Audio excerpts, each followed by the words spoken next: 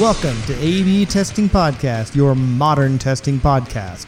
Your hosts, Alan and Brent, will be here to guide you through topics on testing, leadership, agile, and anything else that comes to mind. Now, on with the show. Live from my house and Brent's office, it's the A/B Testing Podcast. Hey, Brent. Hey, yay! It's us. The same again. place we've been for the last 14 months. Actually, several of those you were in your house. I don't remember the last A/B testing we did together, but maybe it'll happen again someday. I am half vaccinated. As am I. I got my first shot. I got a Moderna shot on a Monday. I felt a little foggy, a little tired on Tuesday, but other than that, I was good, except for feeling like someone hit me in the arm with a 2x4. I beat you by one working day. Got my Pfizer shot last Friday.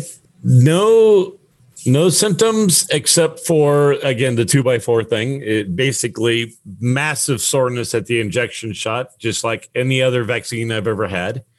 Although a couple of days ago, I started experiencing stiffness. Oh, I thought it was going to be superpowers because I can fly now.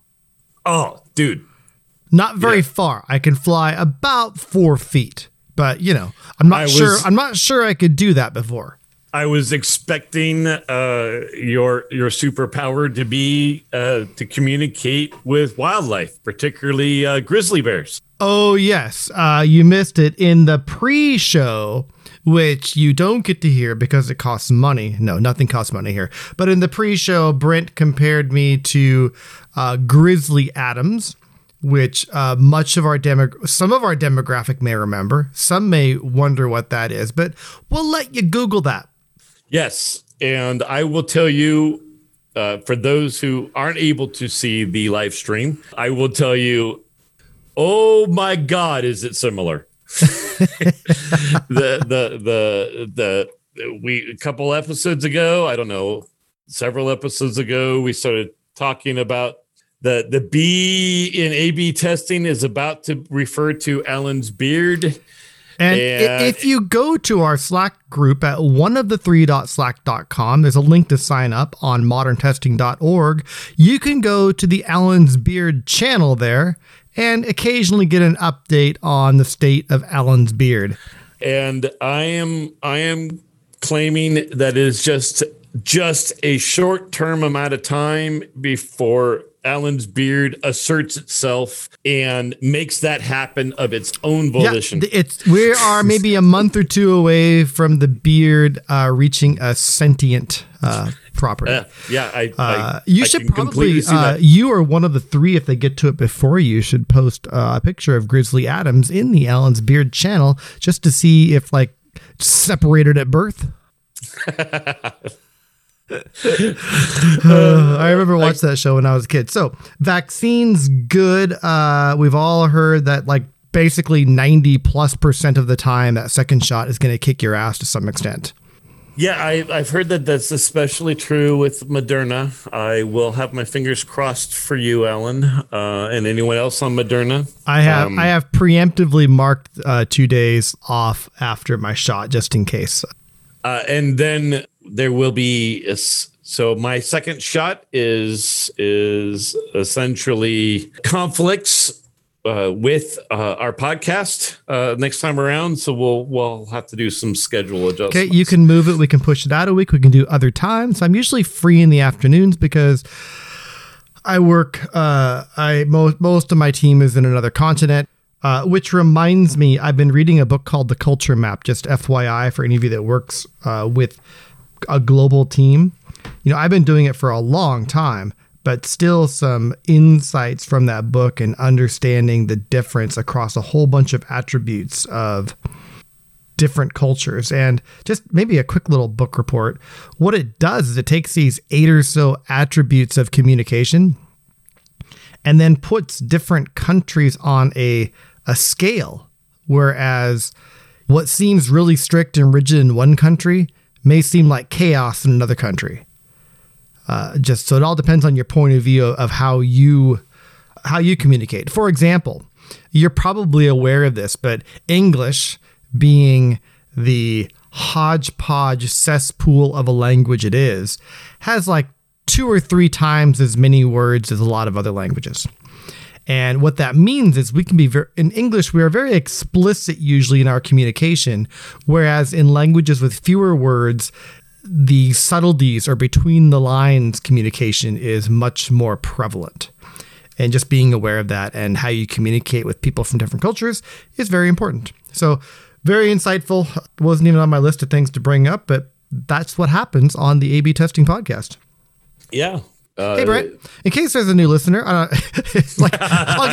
let you answer that, but no, I won't. All right. Fair enough.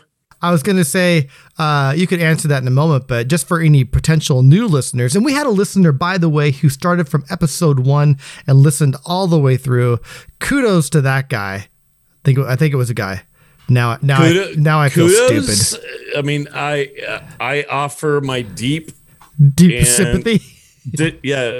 Remorse, regret, compassion, empathy. Yeah, that is one. I'm impressed. On the other hand, yeah, some of those, it took us a while to figure it out. But why is our podcast called A/B testing? Well, because officially, I think the checking meme started after we did the podcast. Are you saying it should have been A/B checking? Yeah, well, just think of it. ABC. I mean, the T-shirt writes itself. A is for Alan. B is for Brent. We don't know what testing is. Checking is for I don't know. Ooh. You know what? Let's change it because A/B checking is ABC. Dude, I literally like 30 seconds ago said that. No, but I did that thing where I what's it called when see if you were a woman and I did that, there's a term for that. It's called heap eating. No, mansplaining is when I explain something to you that you already know. Heap eating is when I repeat it from being anyway. It's not that I don't have respect for you. Well, that's actually it. Never mind. Yeah, fair enough. Yeah, ABC. So, and we're really not about testing, which the only thing I worry about, and in fact, if you're listening, I don't even know if getting more reviews, or we have a lot of reviews in the stores and we're very well rated. Here's what I worry about. We do this not for the fame and fortune. We do this, actually, it's still to help testers and people from test understand how to navigate the new world that is unveiling quicker than some people like in front of them. But I feel like there's a whole world of people in software development and agile teams struggling to figure things out and all over the place who would benefit from our podcast, but maybe don't listen to it because it has the word testing in the title. I'm not sure if that's true or not, but what do you think? So my question is, we have a solid, pretty consistent 1,000-ish listeners per podcast. So thank you, all of you. It's really only 3 of you at a time, and thank you for logging in from different IP addresses and fixing our stats. But I feel like we've finally gotten to a point as we begin our 139th episode where we can recognize that we provide value to maybe a larger audience. So I'm going to shut up and get your thoughts there. Yeah. I'll tell you the thought process for why it was A/B testing. It was rather, Alan and I were thinking through names. I don't remember any of the other candidates we had, right? But I was thinking through, okay, what is our desired audience? What is our expected audience? What is our desired audience? And where are Alan and my interests? Okay? And for me, A/B testing really resonated because number one, right, it covered you and me and sort of the expected audience.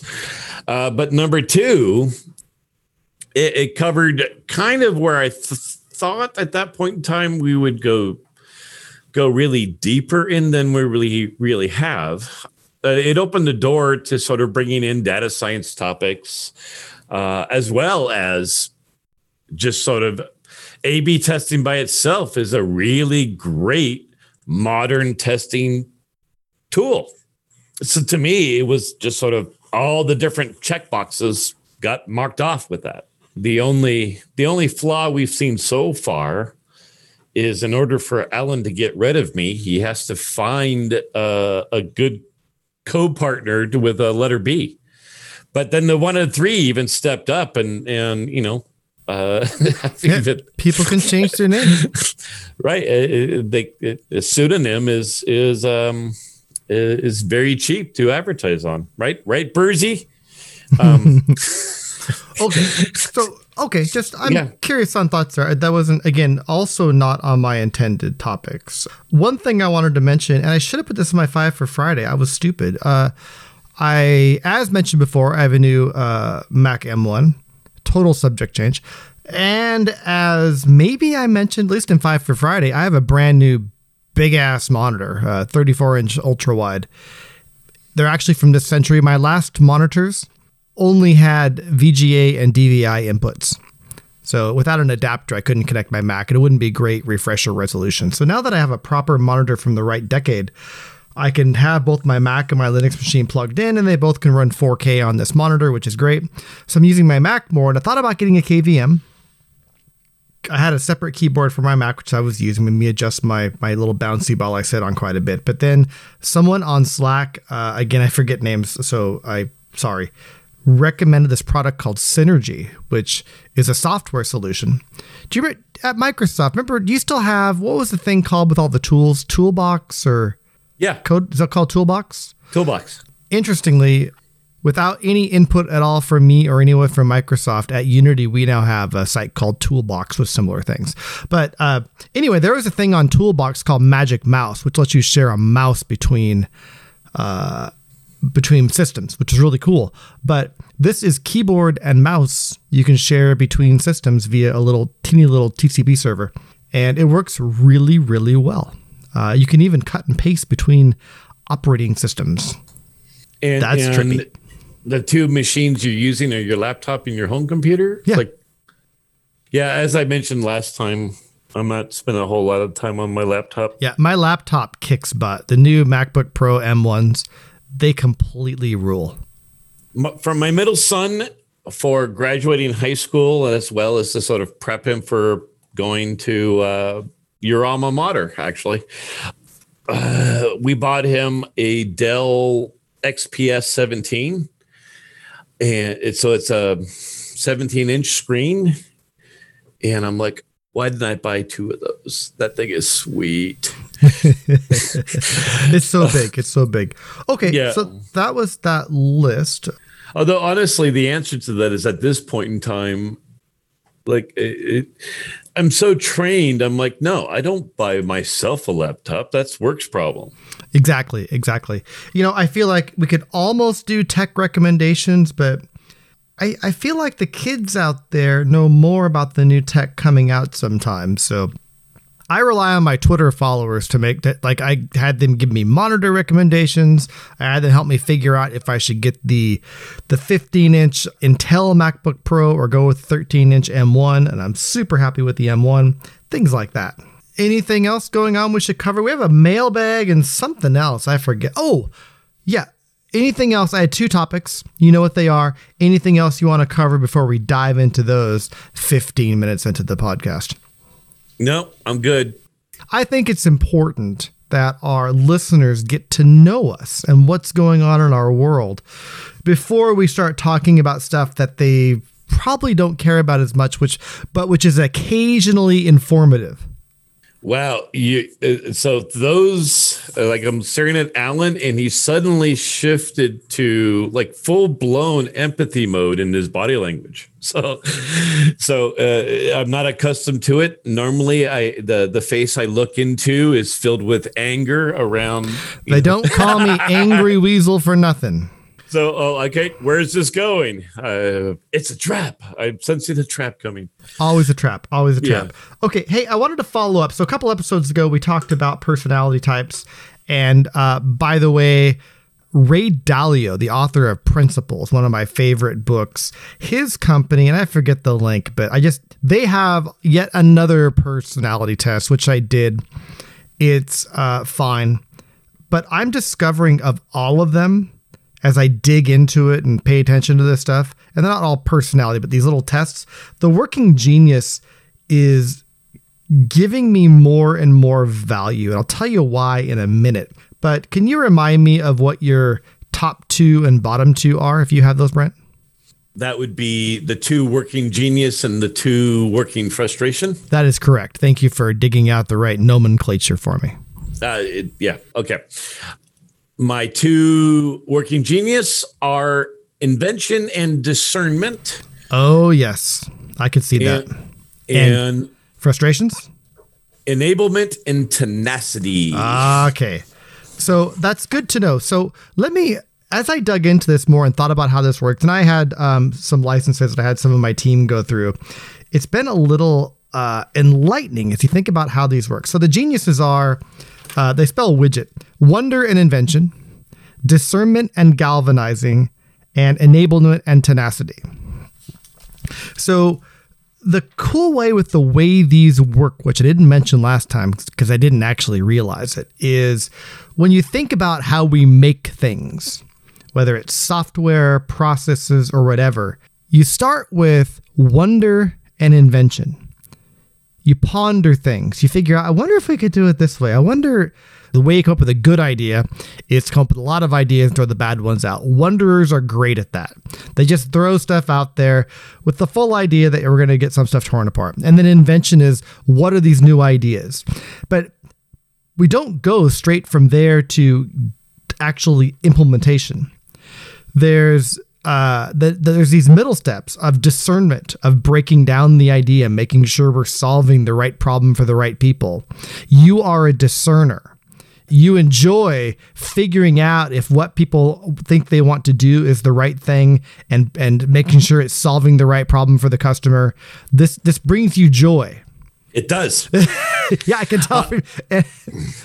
A very common phrase that I now use, because as you know, I talk to lots of executives here at the company. I will go to them and say, I hear what you want, but it's my job to bring you what you need. Yeah, I say that all the time too, because I am also a discerner. And sometimes they're the same thing. Sometimes. So in the middle there is discernment and galvanizing, and I sit right in the middle. I'm able to break stuff apart like you do, and I like to give people what they need versus what they want. And it's not that I can't do all of it. Anyone can do all of this stuff, but if you do the stuff that are in your frustrations, what I'll get to in a minute, eventually those kind of wear you out, if that's all you do.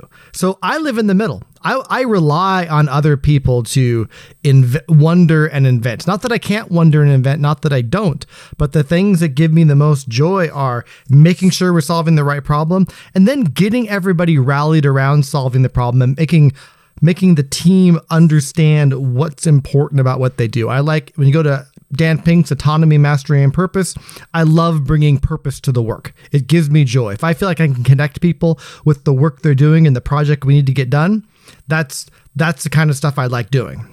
Are you saying that you didn't remind us of your top two? I did. I snuck it in there. It's the middle two, discernment and galvanizing.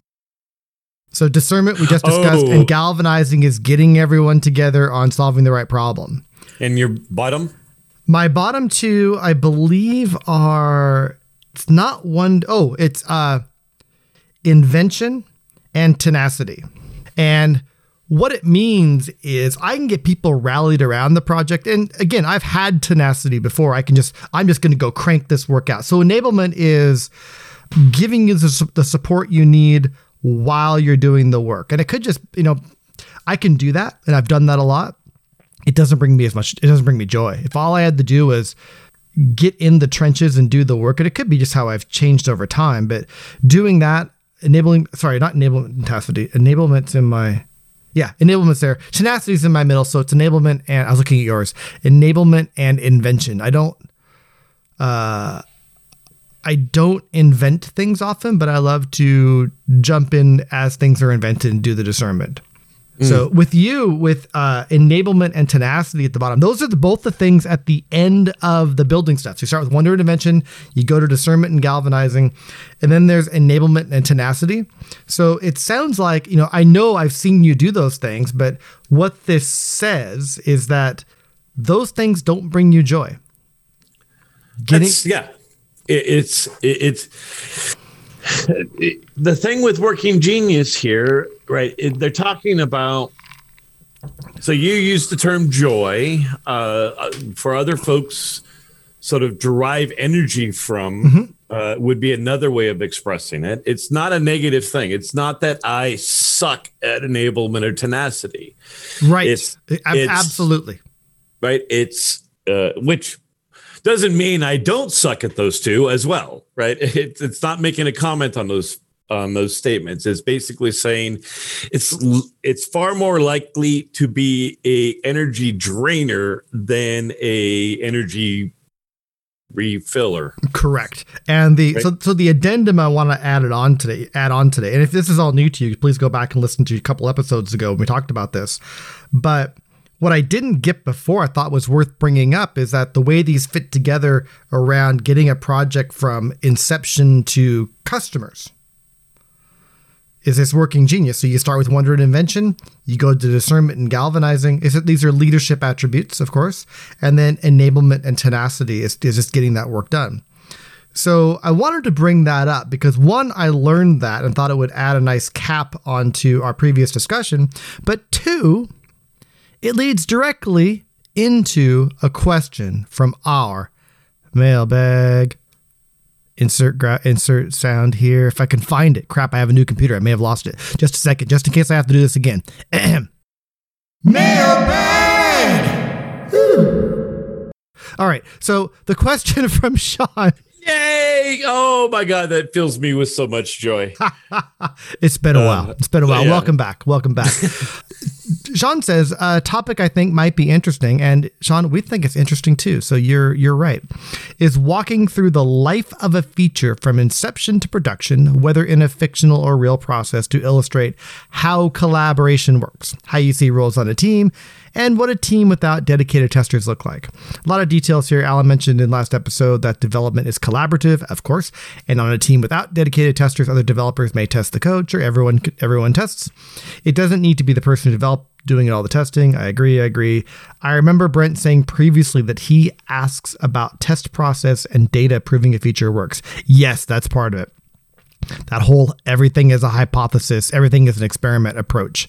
Yep. And then, I'm sorry, I'm adding too much stuff here. All makes me curious how you might see a feature from beginning to end, who might work on it, handoffs or whoever might be described from story writing to design to engineering, release, and monitoring.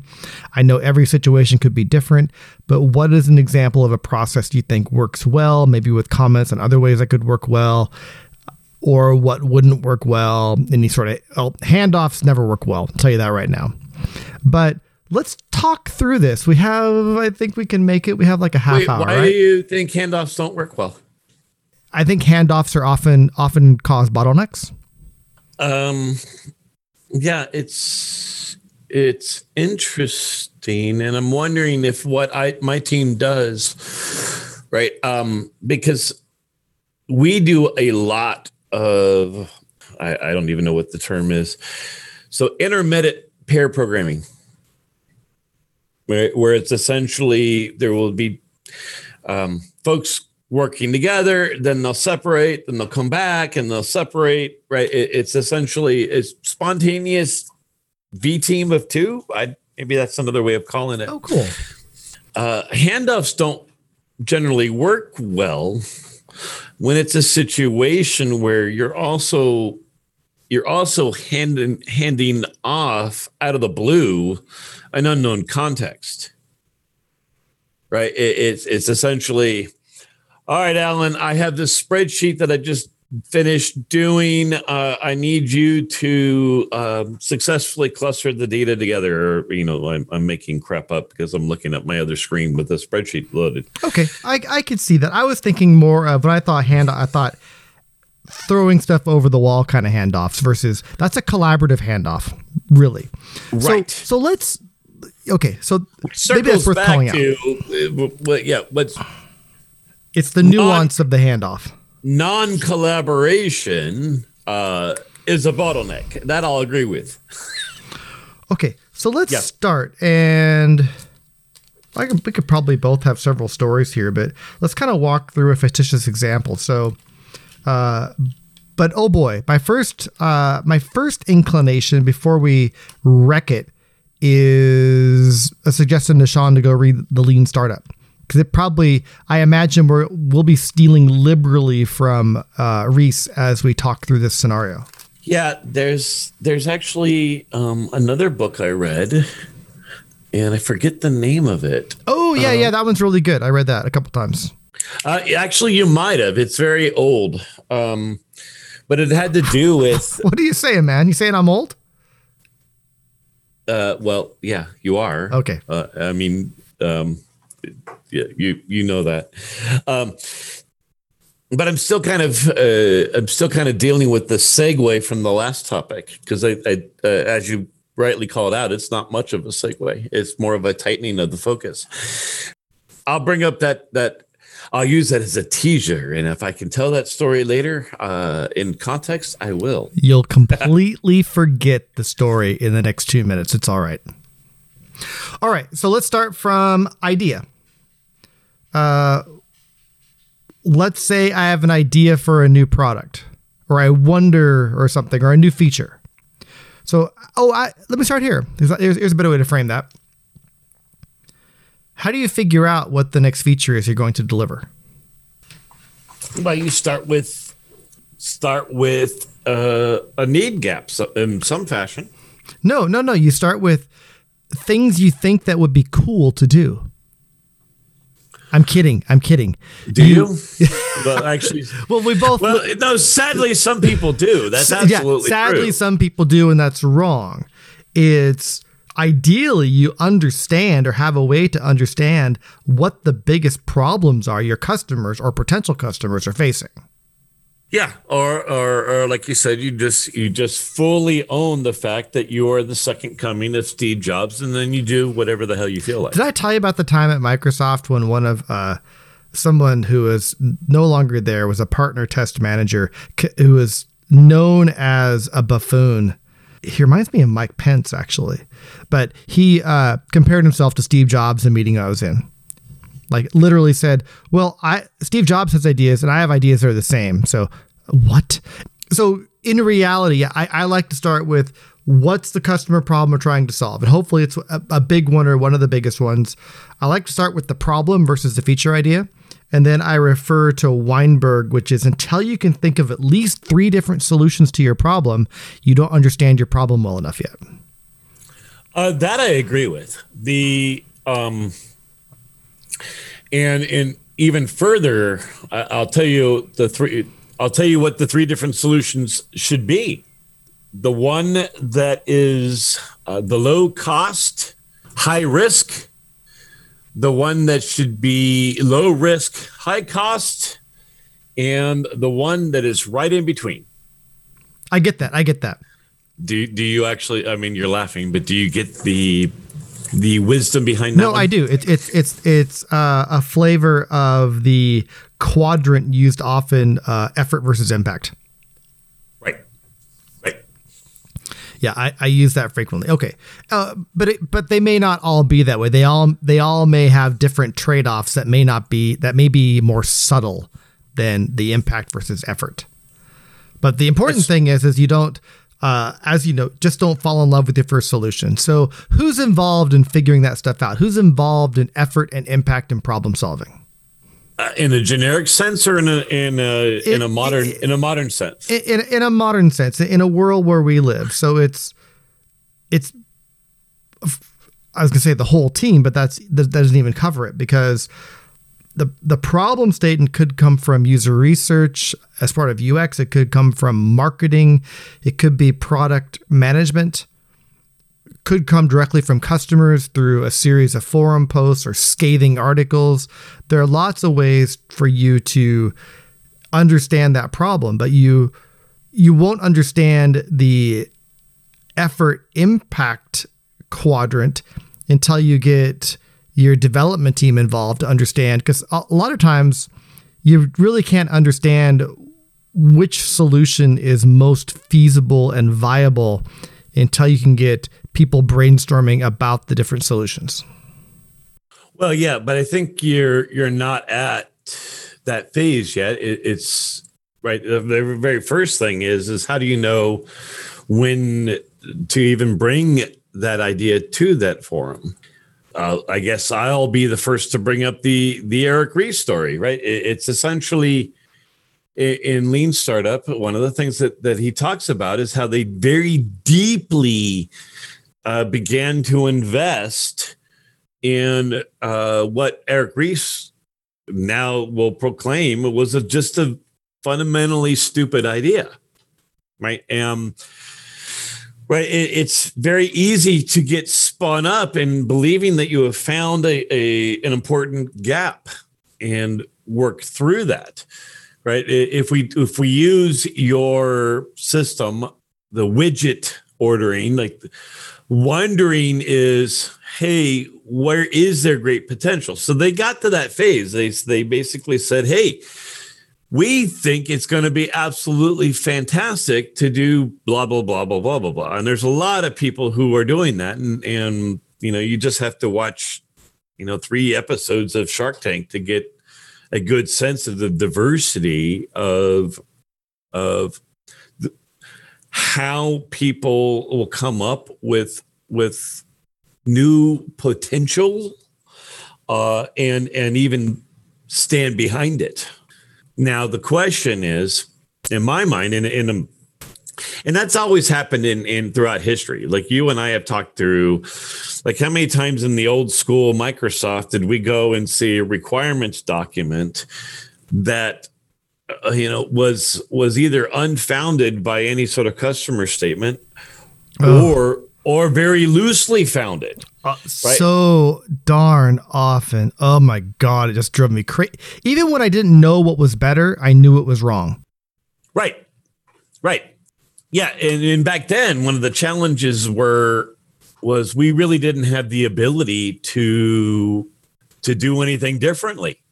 Right. So this person did 2-hour call with a customer, and that entire deck came from that call. Right. From one customer. Right. But we didn't have the ability to scale customer feedback back in those days. Right. Right. Okay. Because we didn't ship anything.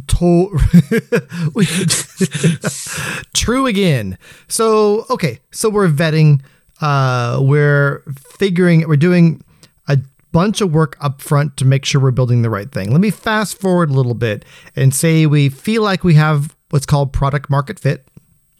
Okay. What happens next? And who's involved? So are we now to the let's figure out exactly what we're going to build to solve this problem phase? So we found product market fit. Let's say we've selected what we think is the best solution. Well, actually, we should even experiment with solutions.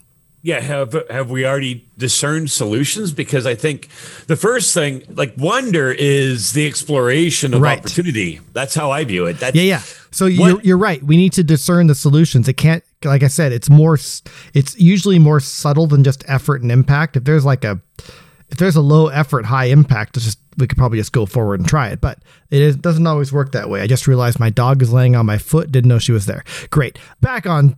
Look, a squirrel. Okay. So I like the idea of discerning solutions. Again, a lot of companies fall in love with their first solution. A lot of feature teams, we're as discerners, especially, and as disciples of the Lean Startup, we say BS to that. So we want to discern the solution. Let's talk about how that happens and who's involved in that. Discern. We skipped over invention. I think invention. I mean, no. So the very first thing. So wonder. So this is actually really cool. I did not. I knew there was a segue, but you are actually tying this phase of Working Genius directly in here, which I kind of love. So I'm gonna let you keep going. And I'll remind you. my working genius is invention and discernment. Okay. So in some regards, yeah, I'm moving on because I don't really care about that first part. I want to get to discernment and galvanize. But anyway, right. Go on. So wonder, I'm gonna go back. Wonder is around the gift of seeing an opportunity and a need. And it's a gift. I wish I could load an example, but have you ever sat down and briefly thought, hey, this particular something or other sucks. How come they don't make it this way? And I wish I could come up with a really good example here. It's something actually my wife does quite often. She will go, why doesn't... Yeah. Anyway, I can't even load any of her examples at the moment. The closest example I can think of is back in the day. Do you remember Magic cards? Did you ever get sucked into Magic cards? Like Magic the Gathering? Yeah. No, I never played. Oh, so literally 90% of my spare income in college went to Magic cards. Okay. And what I would do is I turned it into business. I actually created this whole offline auction system where people would send in bids, and I did it on news groups. Like, this was before the internet, and I had generalized it. But you know what? I was thinking of, I had a need. Okay, I had a need, and I had a full end-to-end bidding system and the different types of bids, but I don't have that gift of wonder. So it never immediately inherently registered that, hey, if I generalize, like the money I'm selling off of these Magic cards is less valuable than if I found a way to generalize this whole auction site. Yep. Right. And that was the thing that, amongst other things, the other thing is, it's not on here, I have the vice of being completely lazy. But that was one key thing, which is why you're not currently talking to the CEO of eBay, because I didn't think broader around that potential. Okay. So it never occurred to me that there was a global need on that one. Once you have identified a potential need, then how do you generate ideas? How do you generate solutions? To that question is you bring in domain experts and you have a brainstorming session. You do not, and ideally the customer is part of your domain experts. Yeah, yes. Right now, in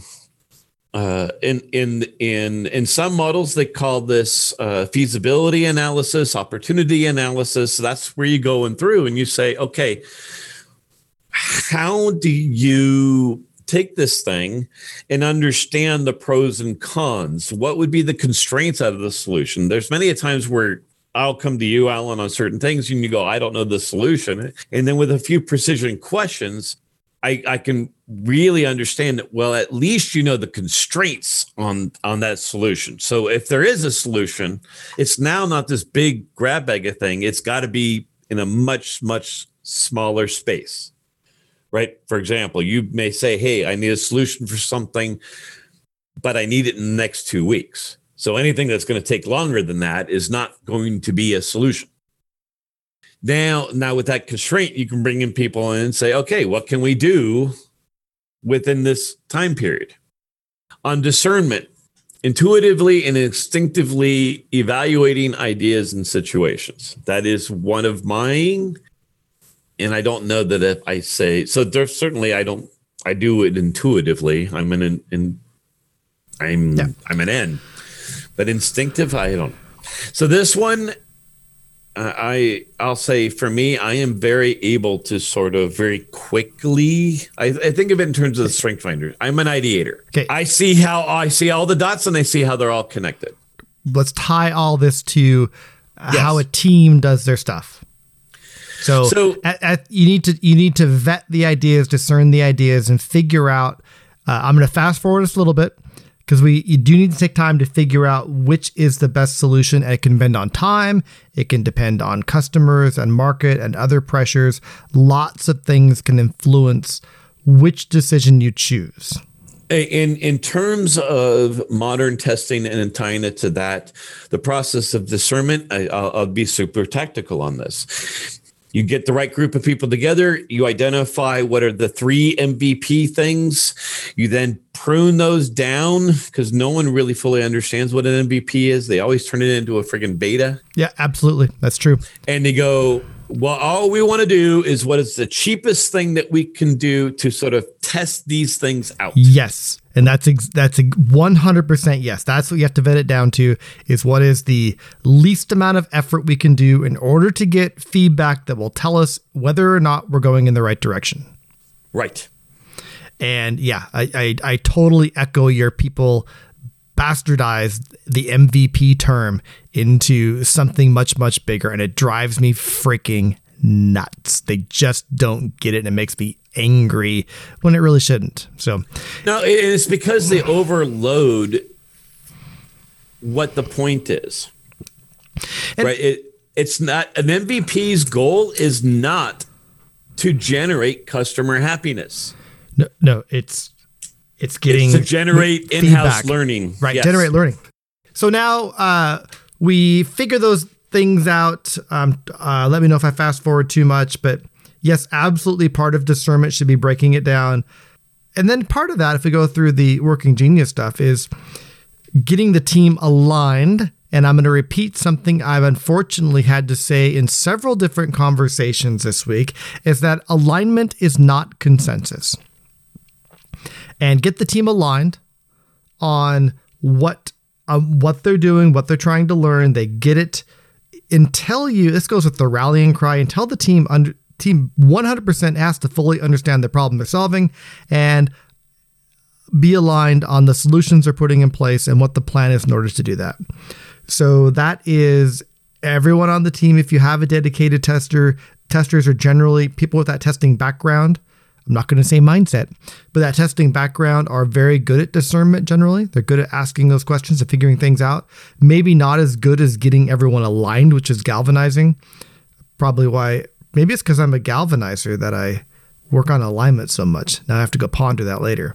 Okay, so anything else to talk about there before we get into really the nitty gritty in the last 10 minutes here, which is all of the implementation of this stuff and who's involved? How do handoffs work? Those sorts of things.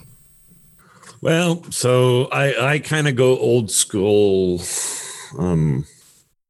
agile on this, is that you sort of create an assembly line of the work, and part of that work advancing forward are essentially spot quality checks. If you think about acceptance reviews, generally in Scrum, you have an acceptance criteria either generated or negotiated with the product owner. When the scenario is complete, there should be some form of an acceptance review, which is essentially, okay, I now have implemented what I thought we had agreed to. Let me validate that it was what we agreed to. Yeah, I would go back one step. I think, yes, you do those things, but it's important also, and this is where if you have a dedicated tester, they'll help, but if not, it has to happen anyway, is you need to think about all of that validation and testing as part of planning. We make our teams think about a test plan, and we make them think about testing. How are you going to know this is going to work in production up front? This actually going back to Reese. It's asking that question, how will we know this is successful in production? Right. It's essentially asking, before we begin, how do we know if it's working or failing? Yeah, right? and ties into, there's this really old school thing, failure modes, FMEA. But the idea was to think about all the ways your application could fail before you shipped. That FMEA is super old school and super heavyweight, but there's a flavor of that you need to do in addition to success metrics. Is how are we going to know, like, just thinking about, say I'm shipping a new website. That's a good generic thing. Before I go live, I want to get an idea of how I'm going to scale for load just in case people actually go there. Things like that. Just being able to think about those things up front as part of planning. That's a new thing for a lot of developers who haven't been in a team where they didn't have dedicated testers before. So that's where, if you have one, you can help out. But over time, and I've seen this in many, many, many teams, it's not too hard to get a development team to think about those things, but you can't forget about it either. Yeah. The other thing with handoffs, like in terms of handoffs, it's essentially, it kind of goes back to the sort of the stakeholder thing. Are you handing off because, hey, in terms of what needs the additional polish that needs to be added is best suited by a different set of experts? Or is the handoff really lightweight and it's more of an inform or an improve, much like the story I mentioned around product owners? I'm reading through Sean's question again, and I wonder, which we've kind of touched on answering. So sorry, Sean, but this is what we do here. Well, we got 5 minutes left. So I'm wondering, maybe we can go succinctly through, like, the thing this all makes me curious, how you might see a feature from beginning to end, who might work on it, maybe handoffs, or however it may describe, from story writing to design to engineering to release to monitoring. Okay, we've talked maybe a little about some of this, but not the best. Yeah, we kind of did it piecemeal. But we talked. We did. We covered some good stuff. The A/B testing podcast, come to us for tangential talk. We got that one nailed. From story writing, right?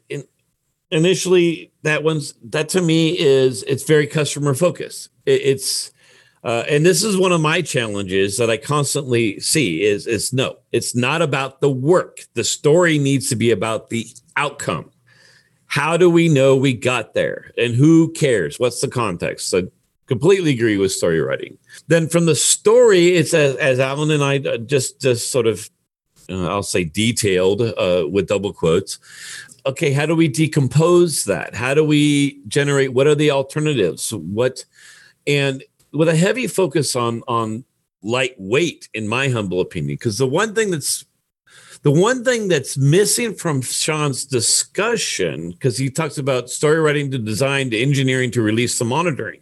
In my humble opinion, there is a bunch of sort of the loops through the system.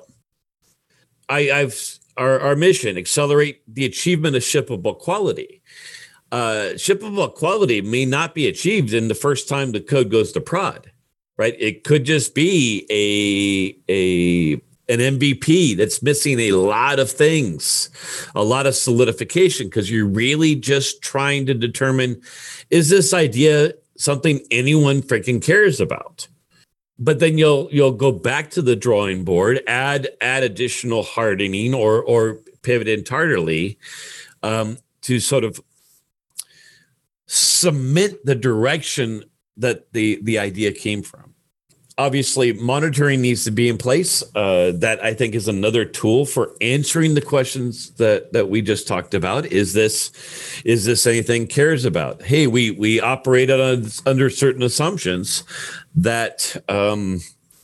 So, for example, maybe we didn't test if it can scale beyond 1,000 concurrent callers, and we're suddenly way more popular than we expected. Right. Obviously, I would want monitoring in place, and I would have a discussion around, hey, if for some reason this exceeds what we tested for, I want a monitor in the system that comes and tells me that I need to be observing this near real time because we may have made a decision to ship it too soon. Right. If we tested it for 1,000 and it's 1,000,000 callers, right, we may want to roll back. True. Right? One last thing to touch on, I think, and maybe we have to take some questions on this and answer more detailed questions. These open-ended questions are not good for A/B testing, but we do generate more questions from those, which is good. Mm-hmm. I've been thinking, like, ever since I first brought up when I questioned handoffs, I think it's worth just doing a quick recap on those, because we do believe in teams of specializing generalists or generalizing specialists.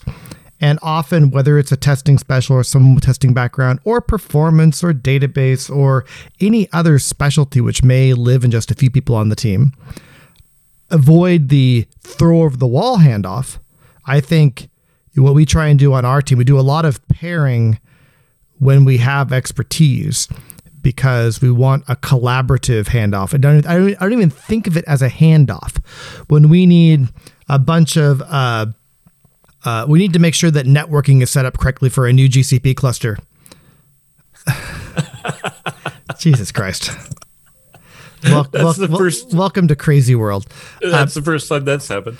Often collaborating with a network engineer on the team who has some expertise there is a quick and easy way to do that versus and generate some learning on both sides versus just giving it to a network engineer and saying, hey, I need this, do this for me. Because I don't like handoffs like that. I think a handoff should be a collaboration between the hander and the handy. There may be places. So there was guidance that I learned, and I'm trying to figure out. I'm looking at my bookshelf. I don't see anything there. But one of the places that I learned around, there is a role for specialists, right? As the name might state, it needs to be something special, like security.